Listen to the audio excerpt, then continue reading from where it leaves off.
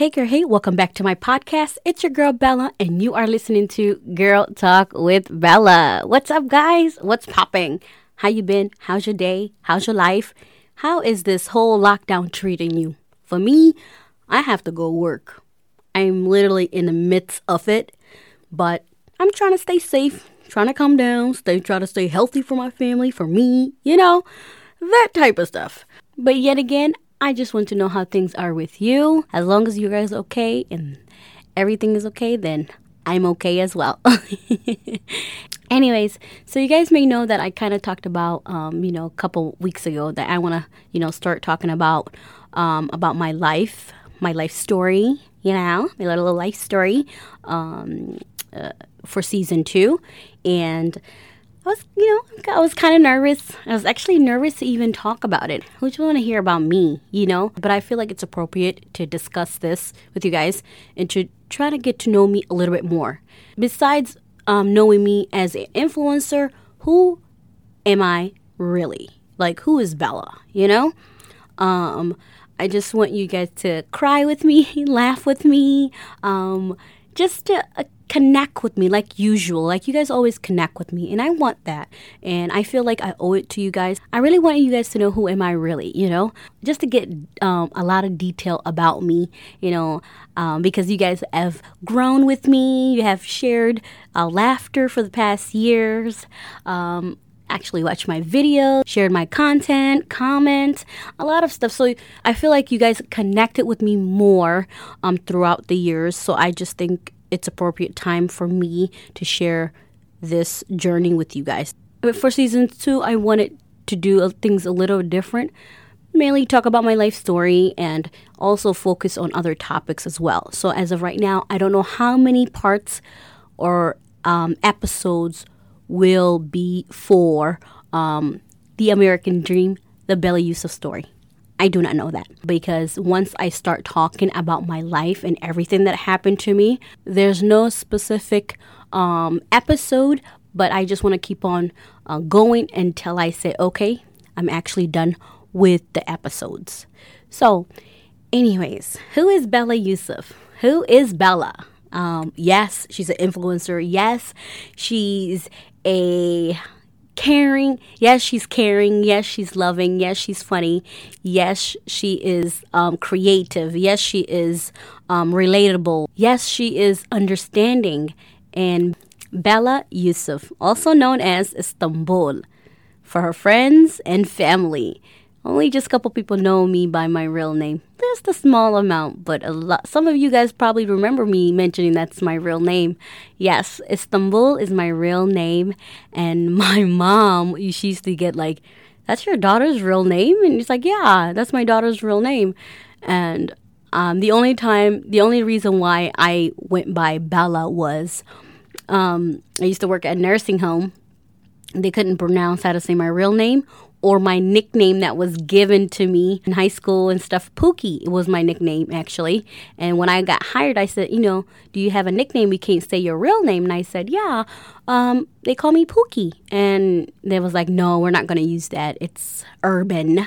Yes, exactly. That's what they said. Oh, we can't use that. It's urban. Is there another name you go by? I was like, you know what? A couple people used to call me Bella. How about Bella? And that's where Bella came from. And I really like the name. And I love Bella. It's really cute. It fits me. I think it fits me more than Pookie. I feel like Pookie, I'm just like a thug. Pookie sounds like more thuggish, where Bella sounds sweet, Anyways, so Bella Yusuf was born January 28, 1989, to both immigrant parents. Before arriving to this country, we were living life in Somalia. And I think I was 5 at that time, living in Somalia before the war broke down. We fled Somalia when I was 5 years old. And I remembering, yes, I was 5, and I remember these things.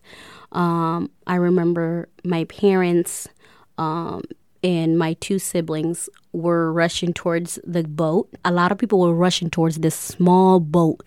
I'm talking about it could hold up to like 15, 20 people. It's small.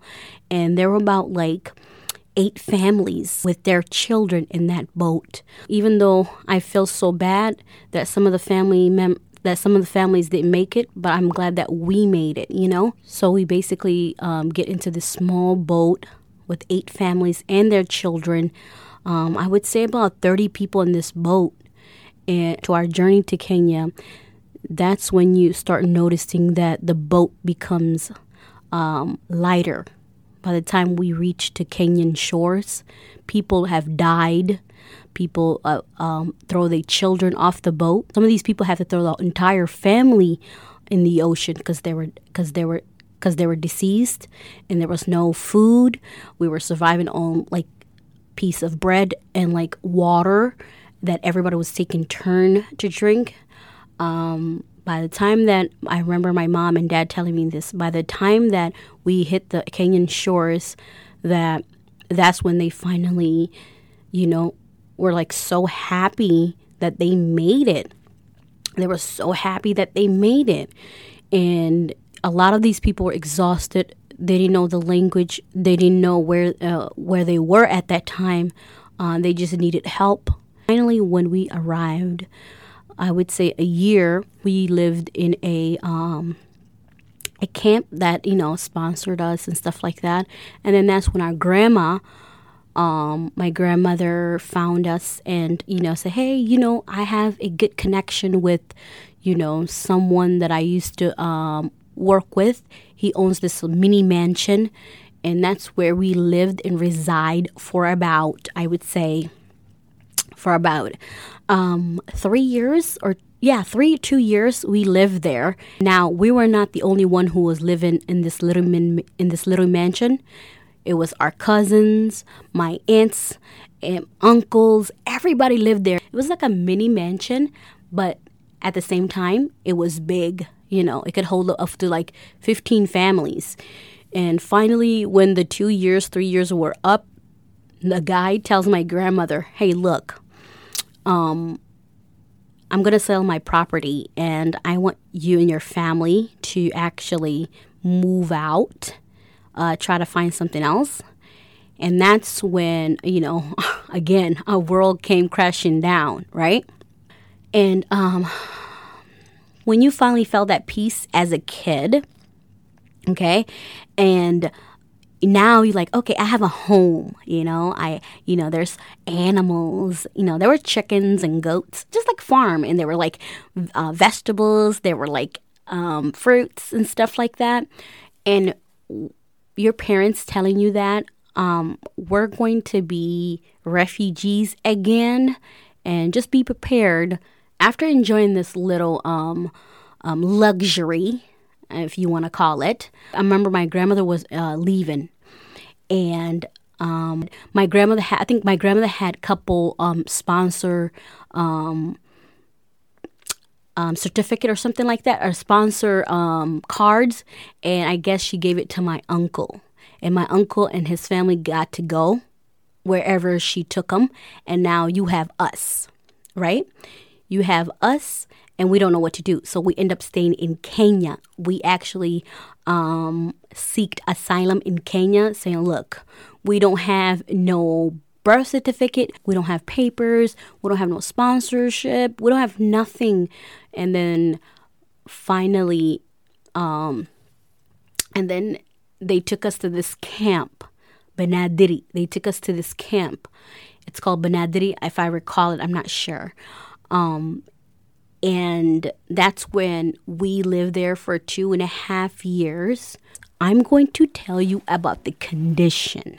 Okay, we arrive at this refugee camp and lived there for 2.5 years. When I tell you the living condition, it's unfathomable. It's crazy. I don't even want to even wish for my worst enemy. Okay. And then we had to wait hours by the gate, or the office, they call it. It was like a gate, by the gate, before we even had our own little section, our own little hut section, aka our little hut house. Okay? Nothing fancy, nothing cool about the hut, first of all, okay? For those who want to try to live in a hut, nothing cool and fancy about that. So we register and they take care of us. And when I mean take care, I mean hours later, okay? They count how many family members arrived with us. Basically, some women end up giving birth at the camp. Like, they would come in with 3 kids, end up having 8 kids. Yes, that happens in the camp. And my mom ended up having 2 kids in the camp. It was my sisters. And once you come to the camp, you register, make sure how many people are with you, just in case you end up having more kids inside of the camp. And I don't know why some of these women like to have a lot of kids in the camp, because it's we can't even feed like the 3 of them that you have. But that's besides the point. My mother ended up having 2 of my sisters at the camp. Yes. And girl, and then my parents end up receiving great news about, I would say, a year for us staying there, for like not just my mom, just everybody that lived in the camp. It was like, okay, they're going to be a missionary people coming to the camp. They're going to literally, this is what they prepared us. They prepared us to say all of this stuff, okay? There's like, they're going to be missionary people coming to the camp. They're going to bring clothes. They're going to be toys. Look clean. Look adoptable. You know what I'm saying? Look adoptable. Basically look as if they will feel sorry for you, so they could give you food, clothes, and whatever you need. We also came what we have, like our luggage and stuff. We came with it. Some of these people didn't have nice clothes. Some of these people didn't have families. Some of these people were young teenagers, didn't have parents. And for them to say, okay, look presentable so people adopt you, okay? Stop looking homeless. It's kind of triggering for me, Missionaries came, introduced themselves to us. A lot of missionaries would come and go, really sweet people, kind people, and they would come, talk to the children, give the children toys, candies, and the parents clothes, books. And the good news that we received was also as, okay, some of you families might go to the United States, some of you guys might not. Oh my goodness. Imagine telling 200 people that lived in the camp that.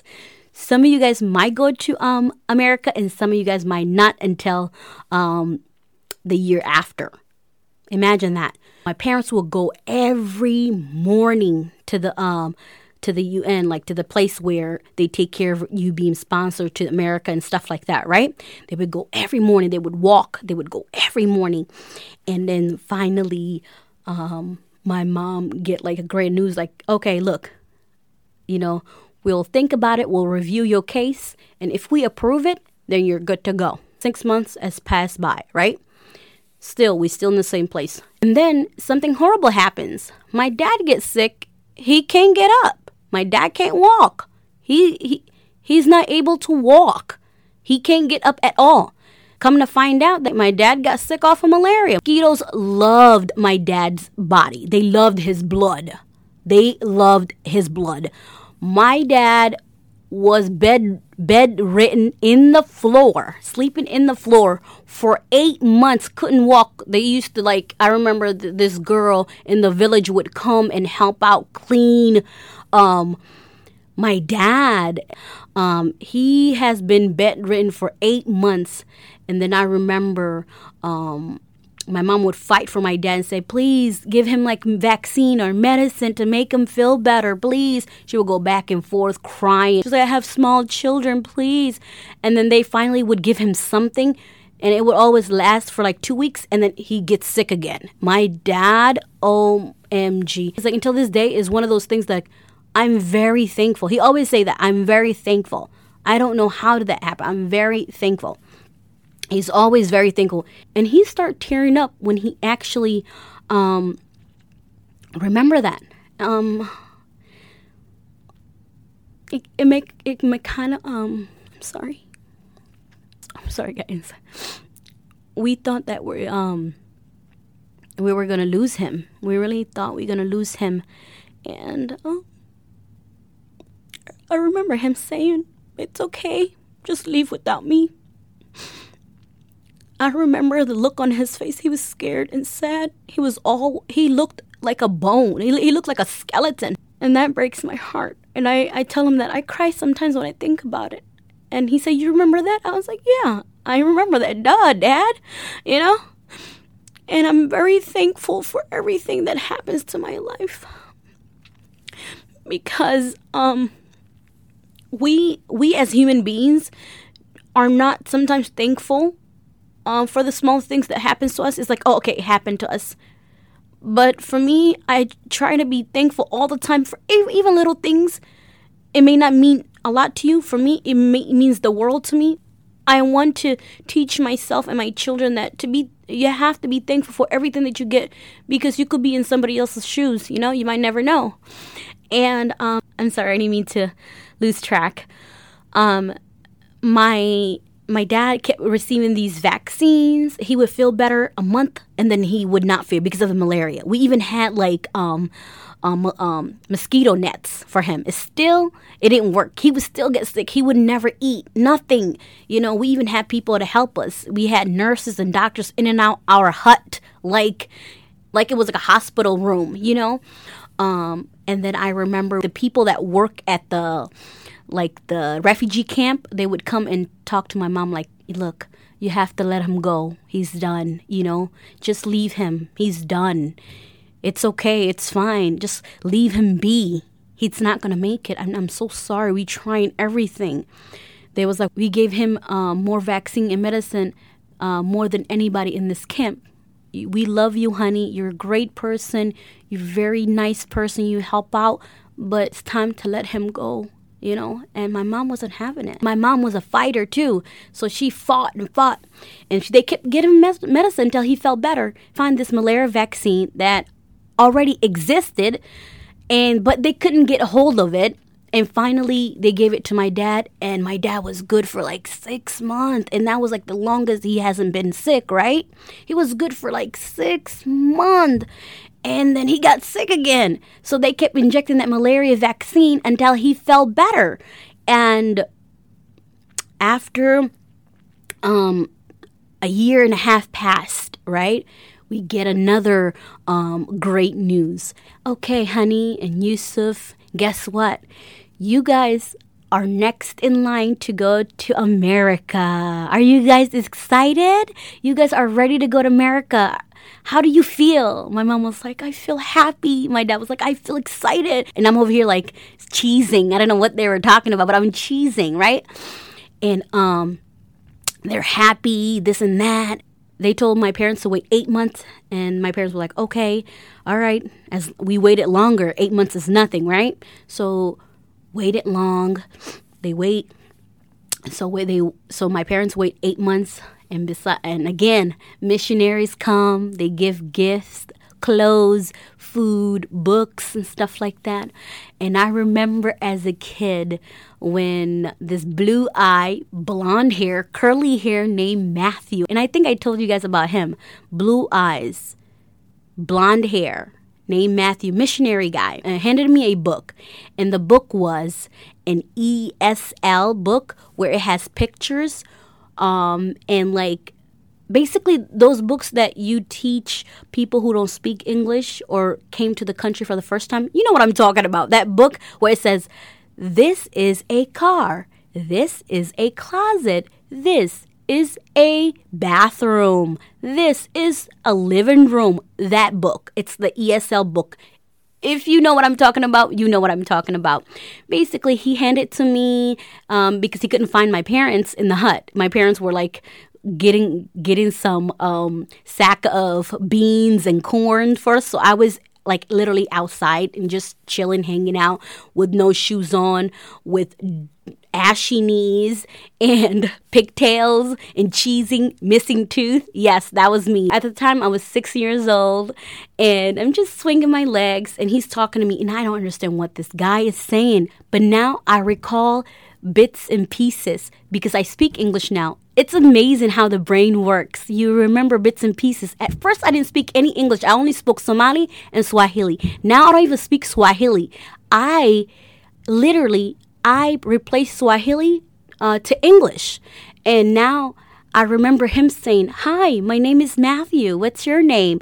And I'm just cheesing, looking at this blue-eyed, blonde-hair guy, and he hands me the book, and I'm just cheesing, like, "Give me some candy." And he gets out the candy, gets out the toy. I was happy.